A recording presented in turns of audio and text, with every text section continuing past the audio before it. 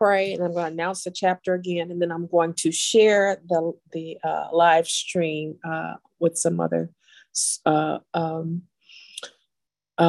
social media. All right. Let's pray. Dear kind, gracious, loving Heavenly Father, Lord, we thank you so much for another day. We thank you for your goodness, your grace, and your mercy. And we ask you now for your Holy Spirit, Lord. Just give us so much of your Spirit, Lord, that we are just bubbling over with joy. And I pray, Lord, that you would give us understanding as we study this chapter today.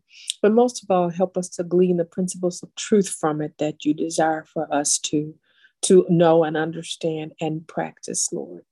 In Jesus' name we pray. Thank you for everyone that's joining today and everyone that will be watching. In Jesus' name we pray. Amen. Amen. All right. Once again, we're studying from Testimonies for the Church, Chapter 9, Volume 1, Chapter 94, The Deceitfulness of Riches. And I'm going to take a moment and just share the live stream on my social media. And if anyone else wants to do that, now is the time to do that. Let's see, wait a minute. And then we'll get into the study for today. All right. Now, and I usually share with about 3 or 4 different groups on Facebook. So I kind of have to scroll through my Facebook groups to find them all.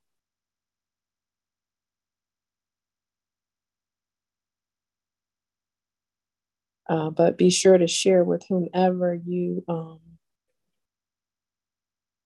would like to share if you're in groups, or even just sharing it with family members.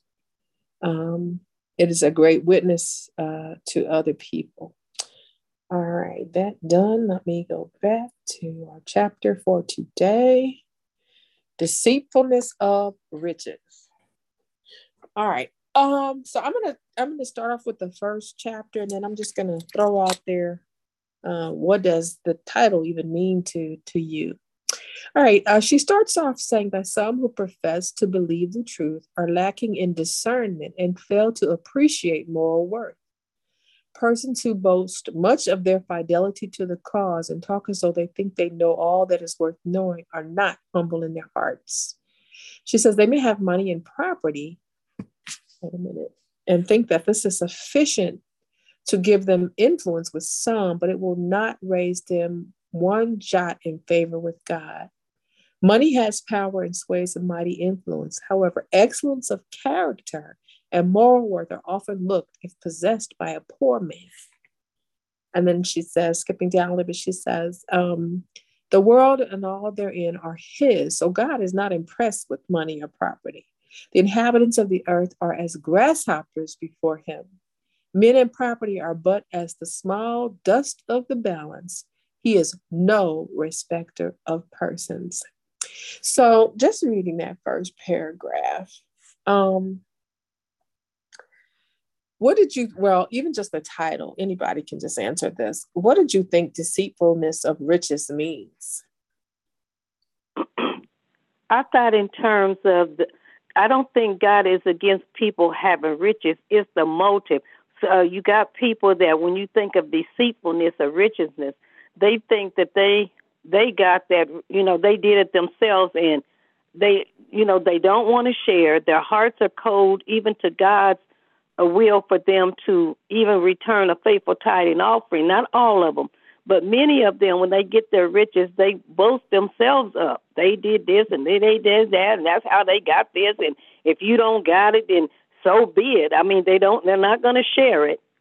And they're letting themselves be deceived that they didn't get the riches. God gave them a chance to get what they have, but he didn't give it to them to boast about it. He gave it to them as a loving gift from him that they would share with others. But you got selfish people, and it's not, like I said, you just think in terms of the rich and famous. When you see someone, the things they have, who needs to pay $2 million for a toilet?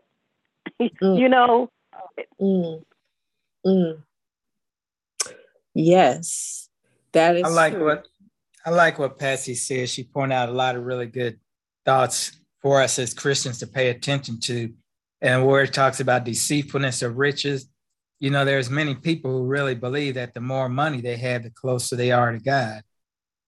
But Mm, then by the opposite token, there are those who think by the poorer they are, they're closer to God. Neither one of those is correct. As we said before, money is the currency of earth, faith is the currency of heaven. So what amen God to is that. looking for, he don't care about your money. Who's the wealthiest person on the planet now? Elon Musk or somebody, one of them, Gates, Buffett, Musk, one of them. I don't know. Anyway, I always heard the Queen of England was the richest person, but okay, go ahead. all of the money that they have, that's just pocket change to God. He just reached in his pocket and allowed them to have a couple cents. But Right. instead of praising him for it, and then as Patsy pointed out, instead of using it on themselves, if those people use it to spread joy, happiness, love, kindness, generosity to others, then it turns out to be a real blessing. But if they instead keep it all to themselves, see how many big toys they can buy, how fancy they can live, then it becomes a curse. And it's Mm. deceitful because you think you're blessed when in actuality, you might be cursed. Mm. I was reading in Patriarchs and Prophets, and it was talking about the time right before the flood. And it was talking about how at that time, a lot of the gold and precious metals and precious gems were just laying right on top of the surface of the earth. And all men had to do was just go gather it up. But because of that, men's hearts became deceitful and wicked because they could just possess all of this stuff, and their hearts were lifted up with pride. And so as a result of the when God sent the flood, he buried that stuff under the earth. So now you have to go mining for it or whatever the case may be in order to get it. So that's very interesting what both of you all just said. Now, in that near that last next to last, or well, near the end of that paragraph, he talks about how the inhabitants of the earth are grasshoppers to God. Where have we heard that we look like grasshoppers before? Anybody can remember that? Anybody remember where you heard that before in the Bible? Yeah, that was where the Israelite spies went over to Canaan, and then 10 of the spies, there was 12 spies, 10 of them came back, and they were all afraid and said, hey, we look like grasshoppers to those people. That's Compared to right. them, we're just little bitty grasshoppers with nothing. That's right. And they, on the one hand, they were presuming something, but God had already told them to go and take the land. But in this particular case, it's saying that we are, the inhabitants of the earth are as grasshoppers to God. So, and that he doesn't respect, he's no respecter of persons, not at least in terms of how wealthy you are, how poor you are. Like you said, Lee, none of that matters. That faith is the currency of heaven. Um, all right. Let's see. Any other comments there? All right. I want to go down to the next paragraph where it starts with an act of wrong or oppression. And she's saying an act of wrong or oppression, a deviation from the right way, should no sooner be tolerated in a man who possesses property than a man who has none. All the riches that the most wealthy ever possessed are not of sufficient value to cover the smallest sin before God. They will not be accepted as a ransom for transgression. Repentance, true humility, a broken heart, and a contrite spirit alone will be accepted of God. And no man can have true humility before God unless the same is exemplified before others. In other words, you got to be the same person before God and before others. So you can't think that, okay, well, I'll profess to be one way before God to God, but then I'm treating people wrong on the other hand.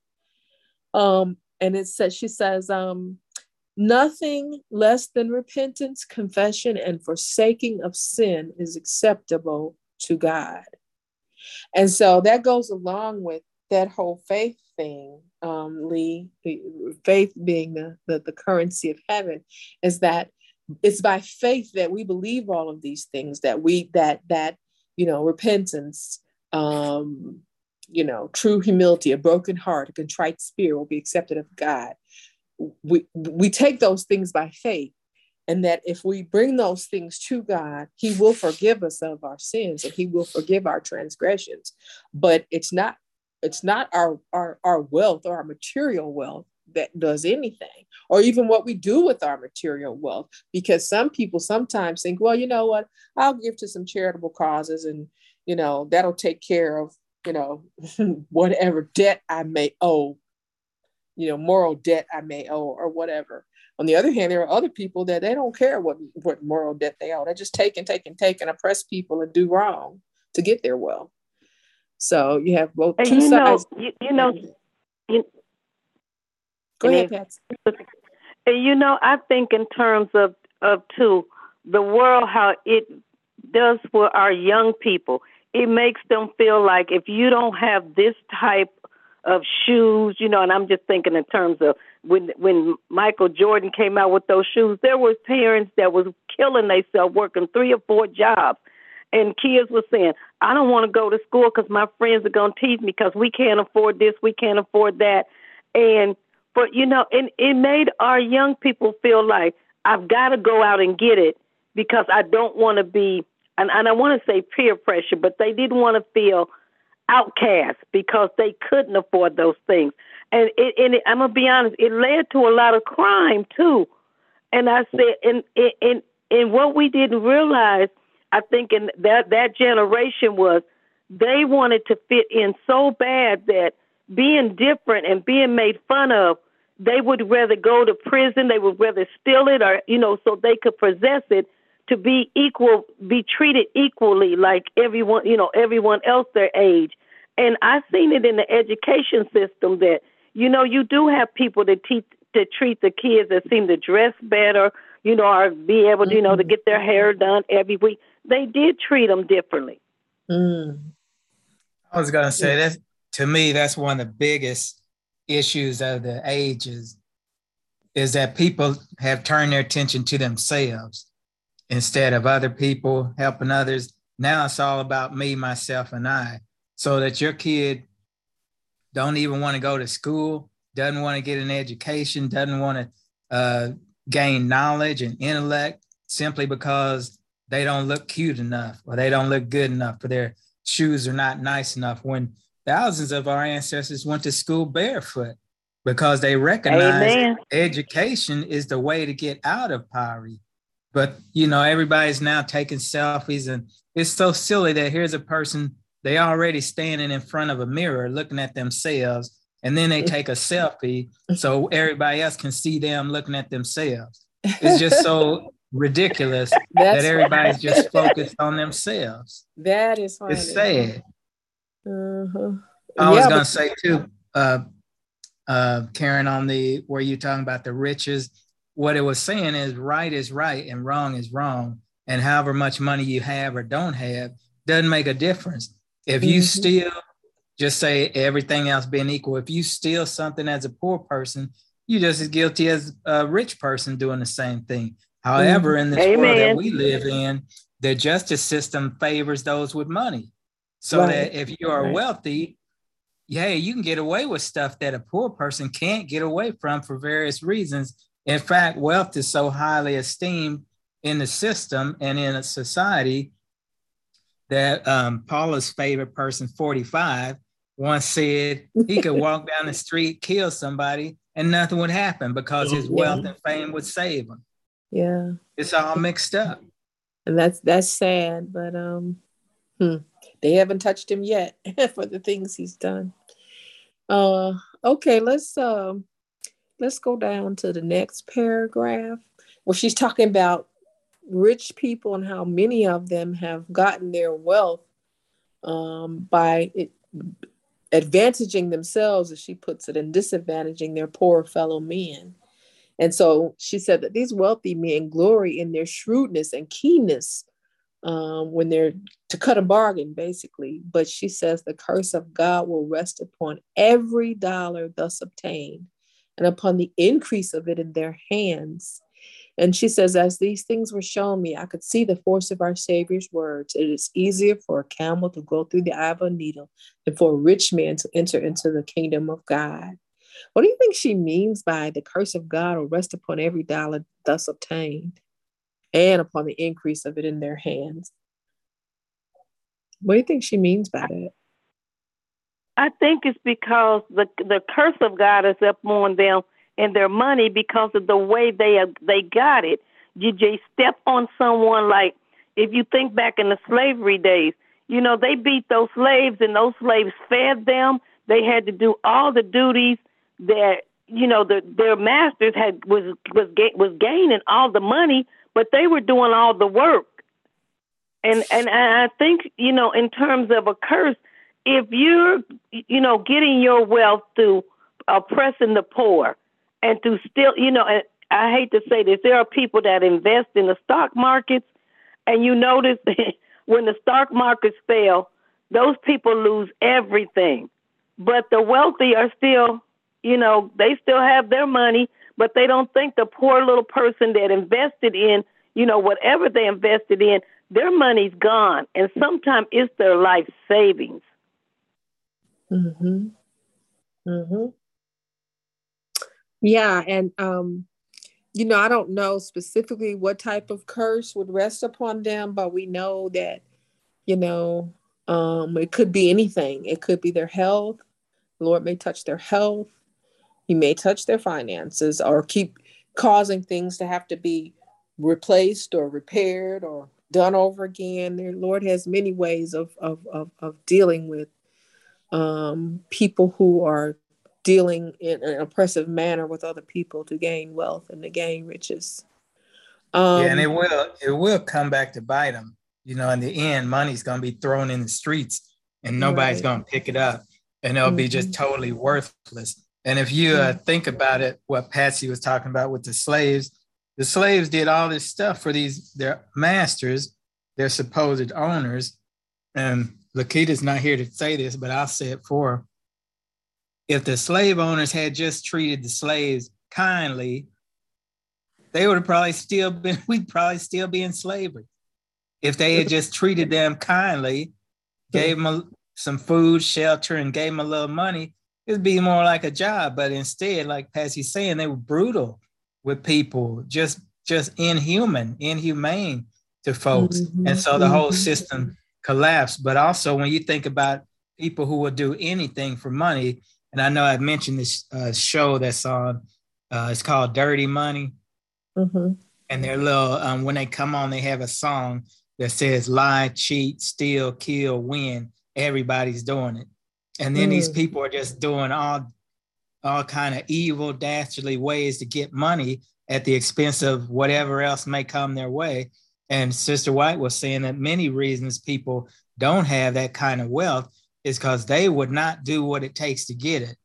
And thank God for that, because if you're the type of person who does what a lot of these people do to get wealth, lie, cheat, steal, kill, and win at all costs, your ultimate end is going to be worse than you ever imagined. And you'll wish you never had that money.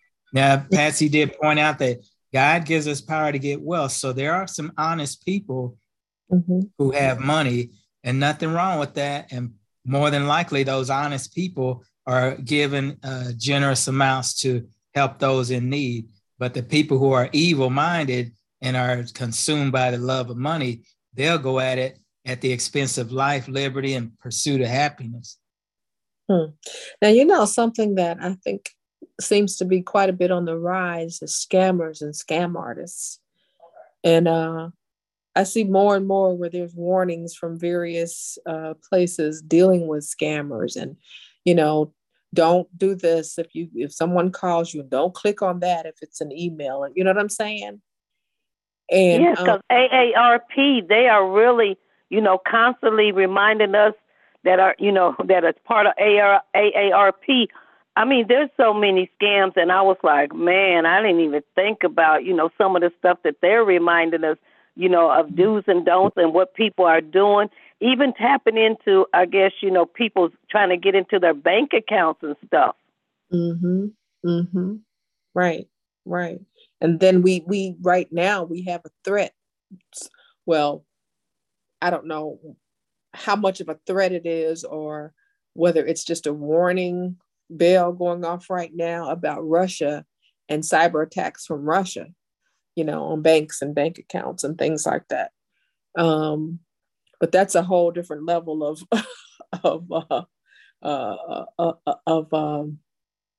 what I want to say,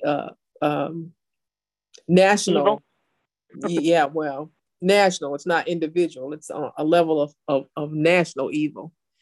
Let's see. What you were, Karen, what you were just pointing out about the scammers. It's not unbelievable to think that people can be scammed, because, there's a lot of people who want to trust in humanity. The Bible tells us the arm of flesh is going to fail us, or we should only trust God. Everybody else verify. But what happens is scammers get close to you. You like to talk. They somehow kind of tap into what interests you.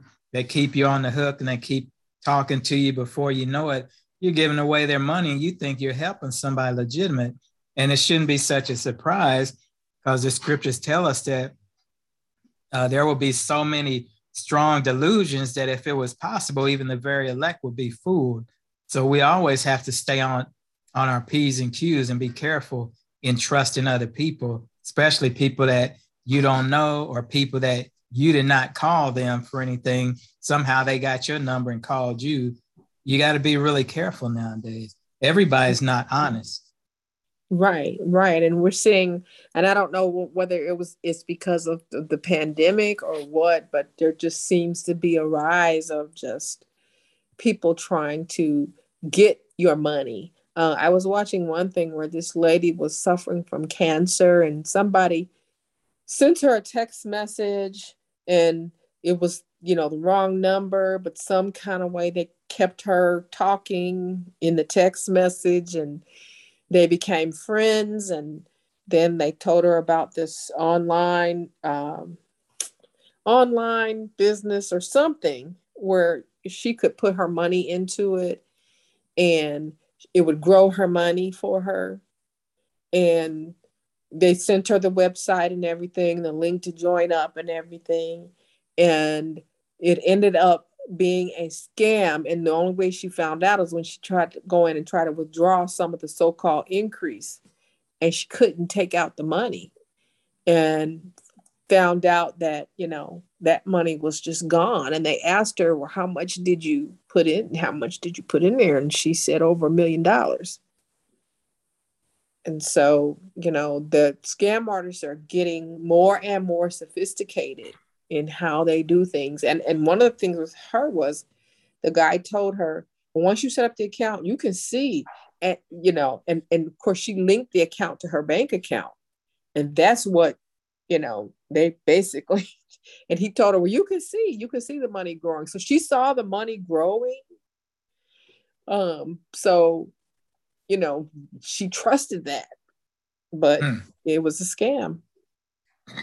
Trusting and, God. I know Sister Paula works for the pharmaceutical. At one time, she worked for different pharmaceutical companies, and even some of those pharmaceutical companies are not legit. I mean, they raise the prices on drugs that they get from other countries that are very cheap, and here they charging us American people, thousands and thousands of dollars for prescriptions.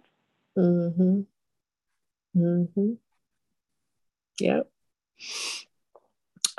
Any other comments? It's interesting.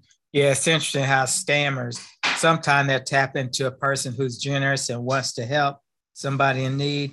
Other times they tap into people who are greedy, and the greedy person sees more money on the table, and they do whatever it takes to get it. One of my friends, he got tricked with the old pigeon drop, which was, that's something they used to do back in the day. And a person would come to you and talk to you and find out that you got some money. They didn't care how much, $20, $40. Back then it was a lot more than it is. But they'd ask, you got just say $50. And they say, hey, I tell you what, I had this guy, he gave me $50 and we turned it into this amount of money. And they pull a bag of money out of their pocket and they show you the money. And they say, yeah, you can do the same thing. If you put your $50 in this bag and then you take it over to this guy's house, then he's going to give you half of this bag of money. And, you know, your greed kicks in. You say, man, that's a lot of money in that bag. Half of it will be mine. So you put your 50 in there. The person rolls the bag up and says, okay, now take it over to this address, but don't look in it. If you look in it, it's going to mess everything up. Don't look. Well, you go running off thinking you're going to make some money, find out you at a vacant lot address. There's nobody there. And you look in the bag, and it's money. Just paper because they switched the bag while you wasn't paying attention. But your greed was what got you in trouble. You shouldn't have been so greedy.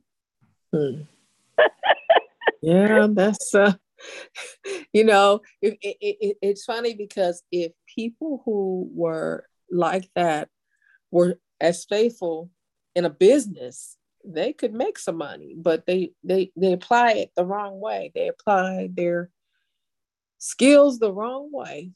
Some people don't want an honest day's work. Yeah.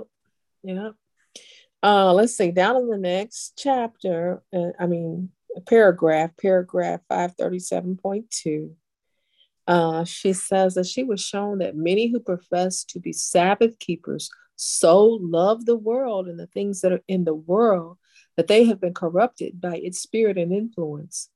The divine has disappeared from their characters and the satanic has crept in, transforming them to serve the purposes of Satan and to be instruments of unrighteousness.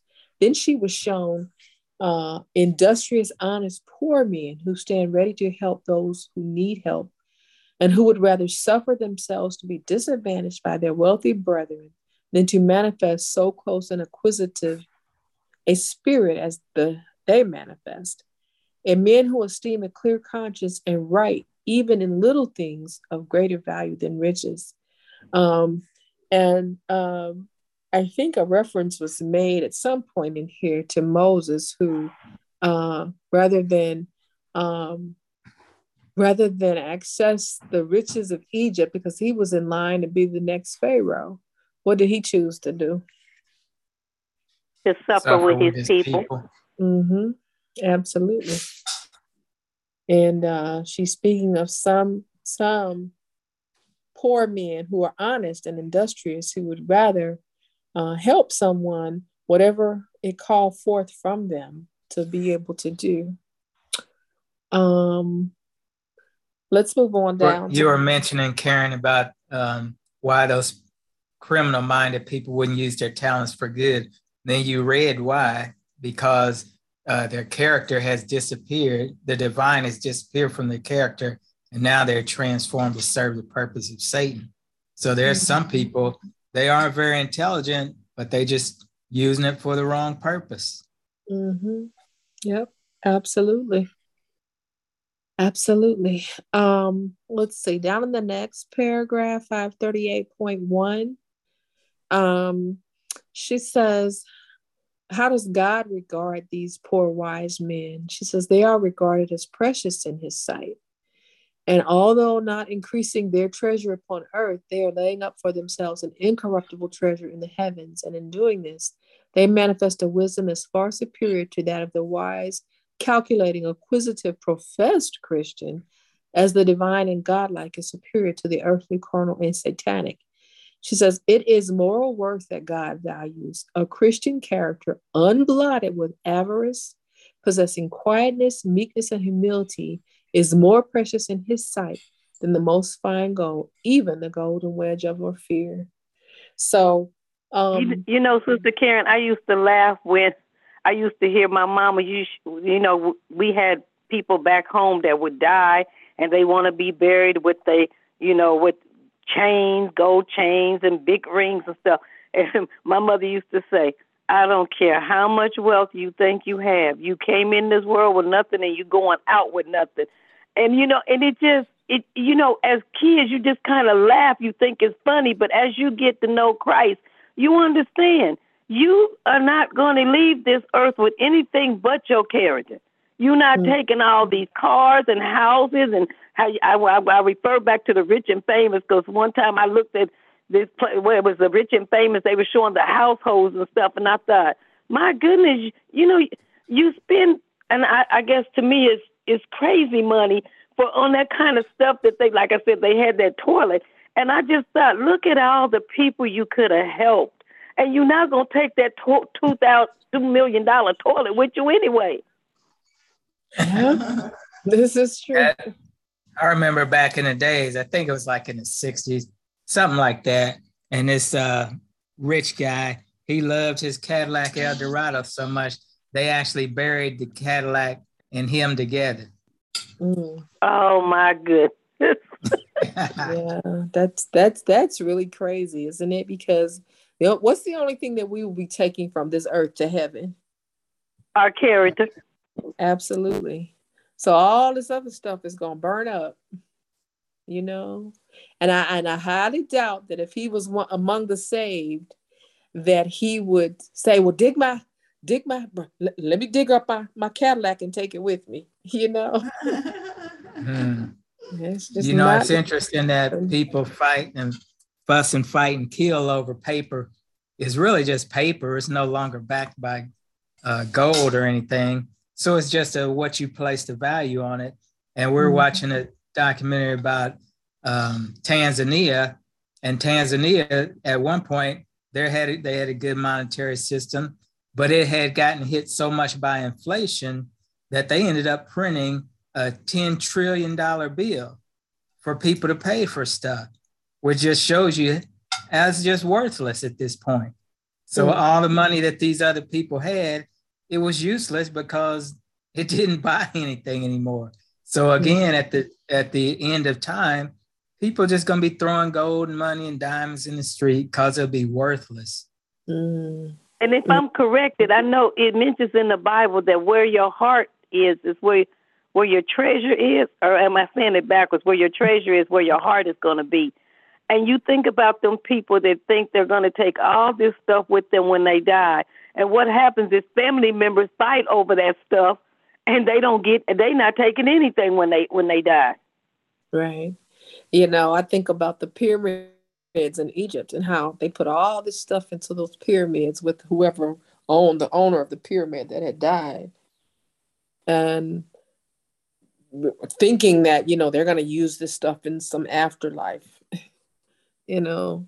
but none of that stuff, all that stuff was either, went to whatever country the pyramid was in, or worse, was raided by tomb raiders. So, see, and that brings up another good point about people's love of money. Those people raiding tombs and taking those artifacts, they're nothing more than grave robbers. Right. They just went there and robbed somebody's property. And just like we could go up to Calvary Cemetery up here and dig up somebody's grave and see what they got. That's all they're doing. They call it archaeology, but come on, this is just grave robbing. Yeah. And let's skip on down. She starts talking about wealthy men being tested and proved by God. And she says if they stand the test and overcome the blemishes upon their character, and as faithful stewards render to God the things that are his, then it will be said to them, well done, thou good and faithful servant. Thou hast been faithful over a few things. I will make thee ruler over many things. Enter thou into the joy of thy Lord. Then she talks about the parable of the unjust steward and how that particular person was not faithful in much, and says, therefore ye have not been faithful in the unrighteous mammon, who will commit to your trust the true riches. And so it goes back to, if you're faithful in little, you will be trusted and faithful with much. But if you're not faithful in little, then why would God give you much? And that's a principle of money too. Money just brings out what was already there. People say, oh, money changed him. Nah, he was a crook even when he had $20, or he was an Yeah. honest person, or he was an honest person with $20. It doesn't make you a different person. It gives you more options to be the person you are. So you now have a million more options to be an honest, generous person, or you have a million more options to be selfish and greedy. That reminds me of Jeff Bezos' wife that he divorced, and she got, I don't know, some billions of dollars, and she gave a lot of it away because she was like, this is more money than I can do anything with in my lifetime, and so she, gave a lot. Well, I don't know. I don't remember how much she got, but she gave a big chunk of it away. I think she had 270 something billion. Yeah, that's just ridiculous riches, isn't it? But some people would try and hold it to the very last day on earth, as opposed to helping people who really could be blessed by it right now. Which a lot of the wealthy Buffett and Gates are saying they're not going to leave their money to their kids, when they pass away. Well, their kids already got money, I'm sure, by now, but they're going to donate it to different charities and stuff. Yeah. Let's see. And then she goes down in paragraph 539.1. She talks about how if men fail to render to God what he has lent them, they rob him and use it for his glory. They rob him. And she says that he has lent them means which they can improve upon by losing no opportunity to do good, and therefore lay up treasure in heaven, constantly lay up treasure in heaven by doing good with whatever God has placed in our means. And she said that she talks about the parable of the talents and how some gained, but the one went and hid it in the earth because he didn't want to lose. He feared that God would get that which their talent gains, and so they would not only lose the increase, but would be, but also the principle which God gave them to work upon. That's what I'm trying to say. Okay, so basically that unfaithful steward, when he said, I know you were a hard taskmaster, and I know that you I know how you are, basically. And so I went and hid it because, I didn't want to lose it. But really, she's saying right here that they didn't want to give God the gain off of it, which is something totally different, and they didn't want to have to turn over the gain to God.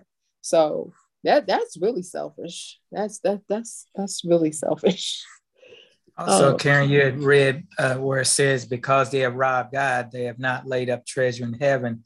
They lose their earthly treasure also. And we have to remember too, Malachi 3 says, you have robbed me in tithe and offering. So when we're not faithful in tithe and offering, no matter how much we have, you can still be faithful and honest with whatever you have. If we're not doing that, we're in danger of losing not only earthly treasure, but heavenly treasure as well. Right. And that's what she says in this last sentence in that paragraph. She says they have no habitation on earth and no friend in heaven to receive them into the everlasting habitation of the righteous. So there's nowhere they can go, or nowhere that, they will have those things that they thought they would have or desired to have. So no.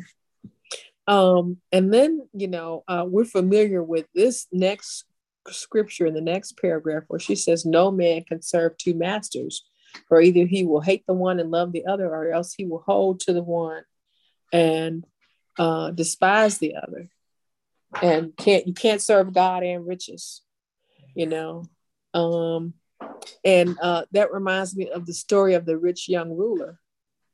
Anybody remember that story? Yeah, he kind of asked God what it was going to take for him to be saved. But when he got God's answer, it wasn't what he wanted, because he wasn't going to give up all his stuff. Right. He didn't want to give up his riches, and he went away sorrowful. Now, does it mean that rich people can't be saved? No, I think they can be saved.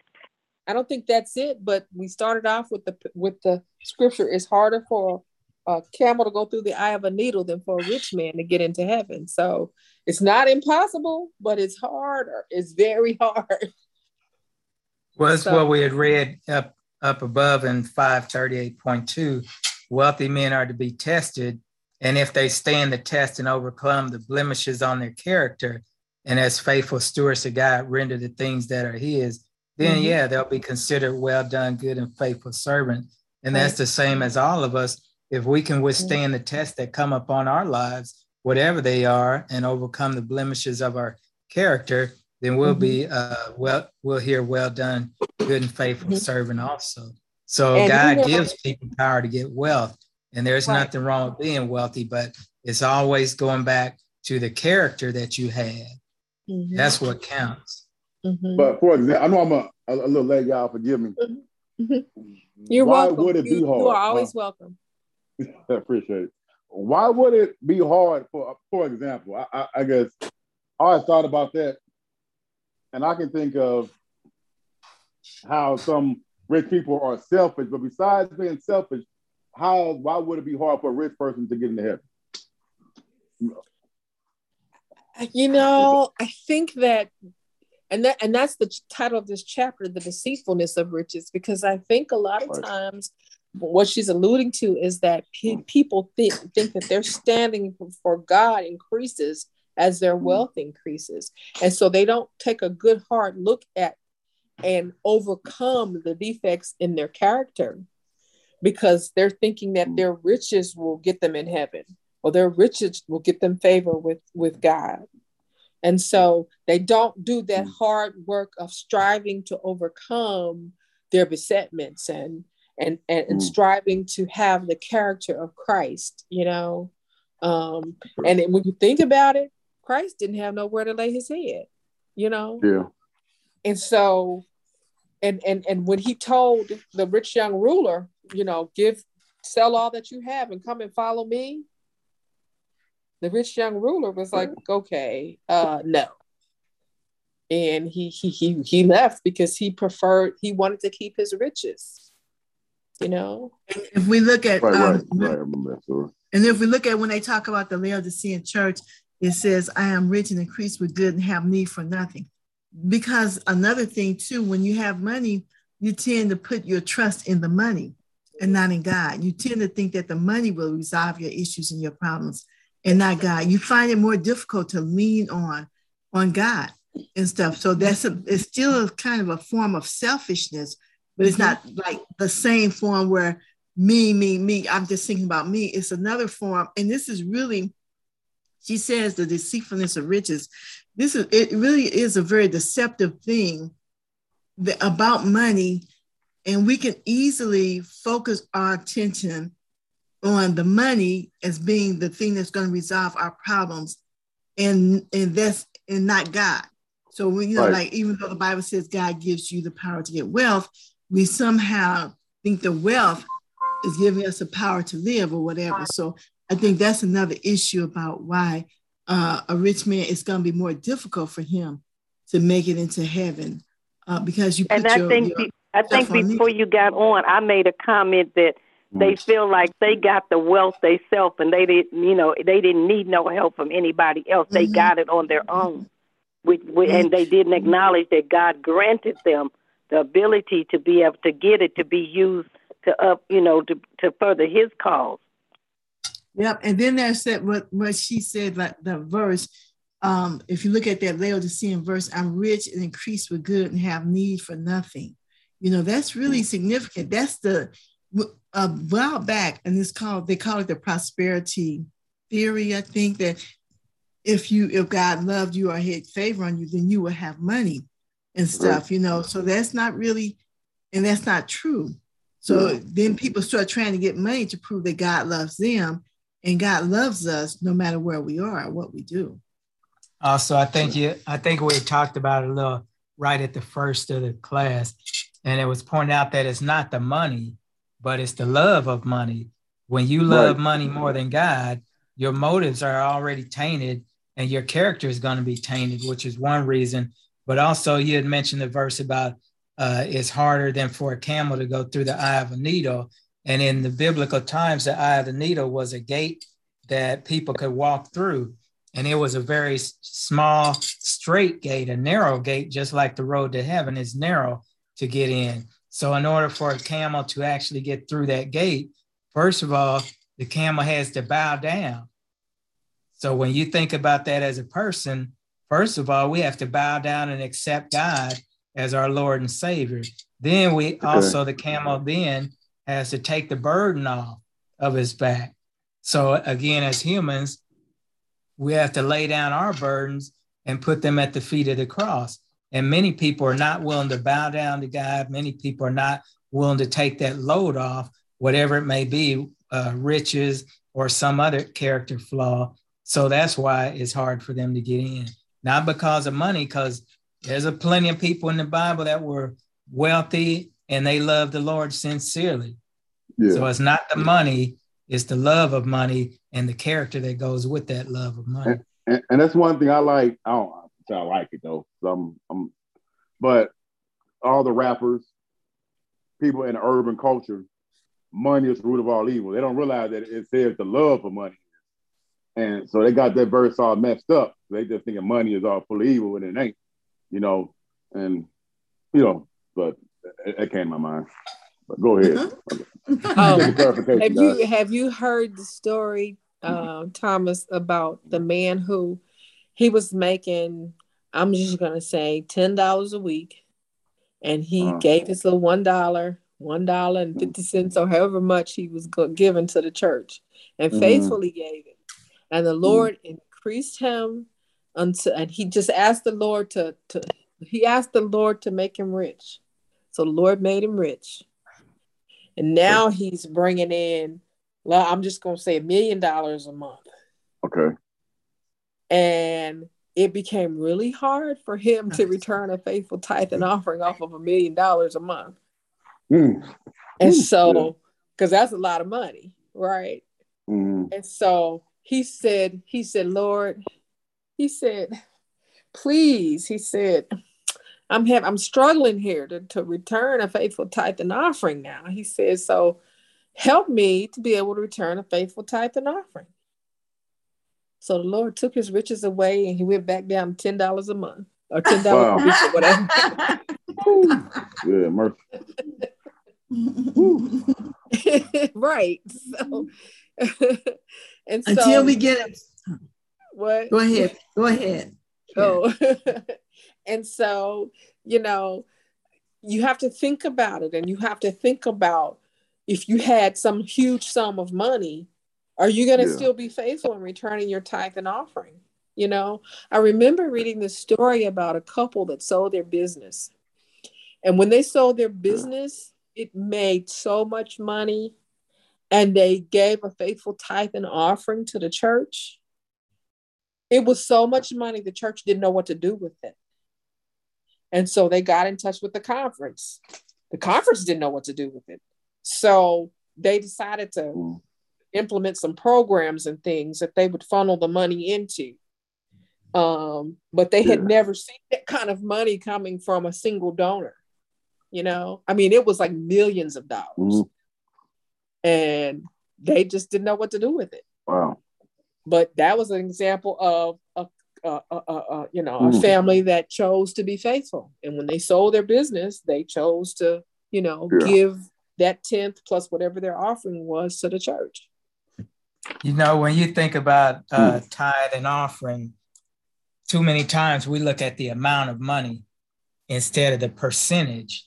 If you stick with thinking about the percentage, it's the same regardless of the amount of money. So if my commitment, and again, as I had mentioned earlier during service, to be a faithful steward, it takes commitment, it takes consistency, and it takes continuous effort. So if you're continuously putting in I'll just say 15%, and all you make is $10, it's still 15%. So now I'm making 10 million, it's still 15%. The amount has gone up, but as far as I'm concerned, it's still a percentage. And if you think of it that way, it kind of keeps the greed factor from creeping in so quickly. If you just say, I've not increased my percentage, It's the same percent God blessed me with when I wasn't making so much. Mm-hmm. Yeah, and that's definitely one way to look at it. Probably the best way to look at it. And then after that, in the same paragraph, she talks about how she says in the middle where she says, well, God knows your hearts, and for that which is highly esteemed among men, which is riches acquired by oppression, by deception, by overreaching, by fraud, or any other dishonest manner, is abomination in the sight of God. And then Christ presents two characters, the rich man who was clothed with purple and fine linen, who fared sumptuously every day, and Lazarus, who was in abject poverty and loathsome to the sight, and who begged the few crumbs which the rich man despised. And the Lord showed his estimate of the two. And although Lazarus was in so deplorable in a condition, he had true faith, which is what you talked about, Lee, the currency of heaven, and true moral worth, which God saw and which he considered of so great value that he took this poor, despised sufferer and placed him in the most exalted position, while the honored and ease-loving man of wealth was thrust out from the presence of God and plunged into misery and woe.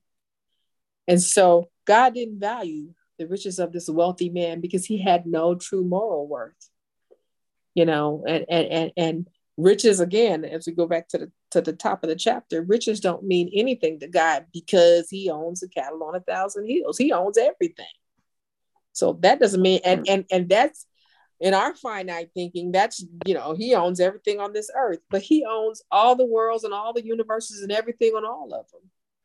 So it doesn't mean anything to him that, you know, I might be worth $100 billion or whatever. That doesn't mean anything to him.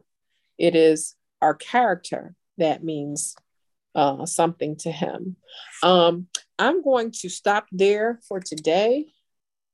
In next class session, we will take up at paragraph 540.1. And I'm going to ask my questions that I've been asking of the class here lately. So let me pull up my questions.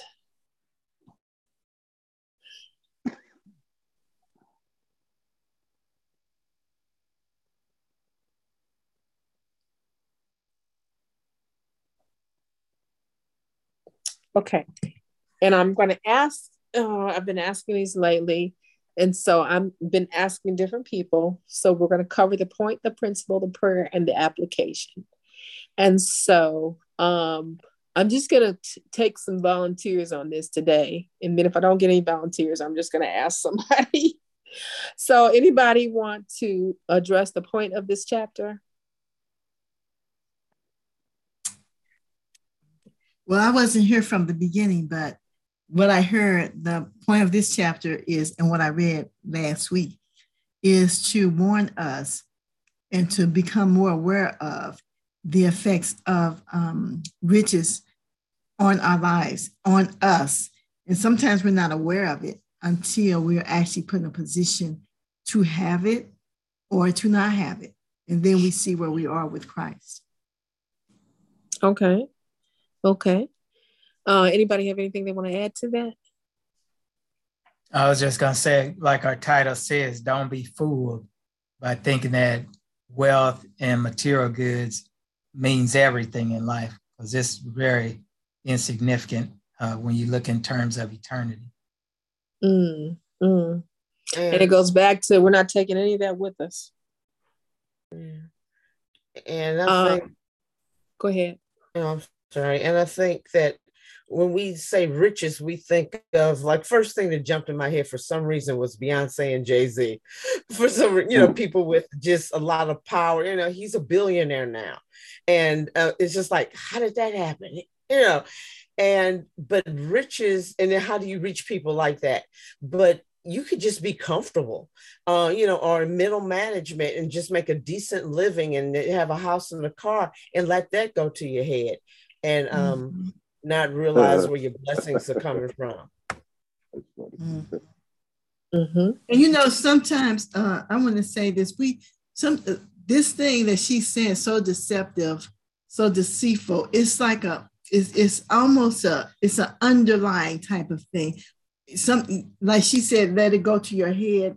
And sometimes it's just getting so comfortable that we're not listening to God. We're just comfortable, and stuff. We're not prideful, so that it does, a bell is not going on off in our heads that you're being prideful. So that's not happening.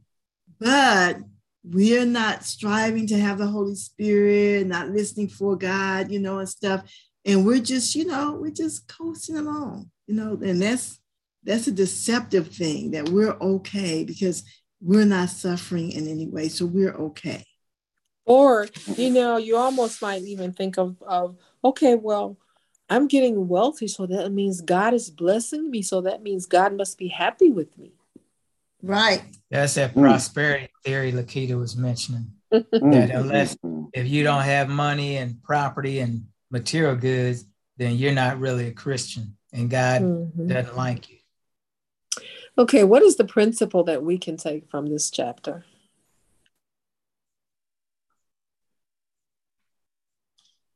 Well, the principle, I think, go ahead. I think the principle reminds us that it's not money that's evil, it's the love of money. And what we do with it, if we're not serving God and helping others and with it, then we're serving the devil, we're serving evil, and we're serving ourselves, self-centered. And also that God doesn't care how much money we have. It's insignificant to him. Okay. And character is what God is looking for. I think that's the ultimate, is that it's our character that he doesn't care about really, he doesn't care about all this stuff. Like you said, he owns cattle on 1,000 hills. He owns the universe, all the worlds. This little stuff that we like fighting over and fussing on, and it worries us, all of us, that's, God can just, do what he wants to do with us for that, Yes, so. Absolutely. Absolutely. Okay. And then what is the application? How do we apply this to our lives? How do we apply this chapter that basically a good character is, and I'm going to add to your faith thing, Lee, a good character is the currency of heaven rather than money. How do we apply that? I think we have to realize that we have to seek the kingdom of God first, and everything else is going to fall in place. Amen. Okay. And how do we seek the kingdom of God first? I'm gonna ask you that. You want me to answer it? Mm-hmm. Yeah. We seek the kingdom of God first by putting God, the things of heaven, first in our lives. We learn to pray for others. We learn to ask for the Holy Spirit to lead and guide us in all truth. And we learn to put away, and it's hard because we've got to die to self daily. We ask the Holy Spirit to get that selfishness and that me that society tells us it's all about you. God didn't say it's all about you. God said to love one another as he has loved us. Okay. Anybody want to add anything to that? No, that's pretty much that's pretty much what I was thinking too. Okay. All right. I'm going to ask you, Lee, what is the prayer that we should pray? And then I'm going to ask you to pray that prayer for us to close us out. Let's see. Okay. Well, we'll go ahead and pray it then. Okay. Dear Father in heaven, we thank you so much for a wonderful time studying today with our fellow brethren. We thank you for your Holy Spirit's presence being here to lead and guide us into all truth. Lord, as the chapter is titled Deceitfulness of Riches, we pray that we will not be fooled by money. We pray that we will not be fooled by material goods.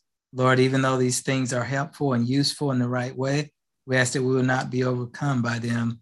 We ask that first we would keep you first and foremost in our minds and our hearts, that we might not sin against thee. And Lord, you have promised that all these things will be added unto us, mainly as you see fit. We ask and pray that you'll take control of our lives, Lord. Take control of our desires, Lord. Give us the desires of our heart to follow you and not to be so concerned about worldly goods, Lord. You have promised to take good care of us. Our lives are in your hands. And we ask and pray, dear Lord, that we will remember to be kind, loving, generous, to show forth those attributes that only the Spirit of God in us can bring forth. We ask that you'll bless each person here today, all the families around the globe that are participating also. Help us all to exemplify Christ in everything that we do. In his precious name, amen. Amen. Amen. Amen. Excellent prayer. Where are we next week, Lee? Next week, we're in the book Christian Services by Ellen White. And we're on, it's actually chapter 1, but the sub-chapter is Combined Christian Forces. Combined Christian Forces. And the paragraph begins, brethren and sisters in the faith. Combined Christian Forces, brethren and sisters in the faith. Last time we read about the call to the individual, and now it's talking about combined Christian forces. Okay. Remember to invite someone else to join us. Okay. All right. With that, we will see you all next week where we're studying from the book that he just gave us and the subsection that Elder Lee Carroll just gave us. So we will see you guys next week.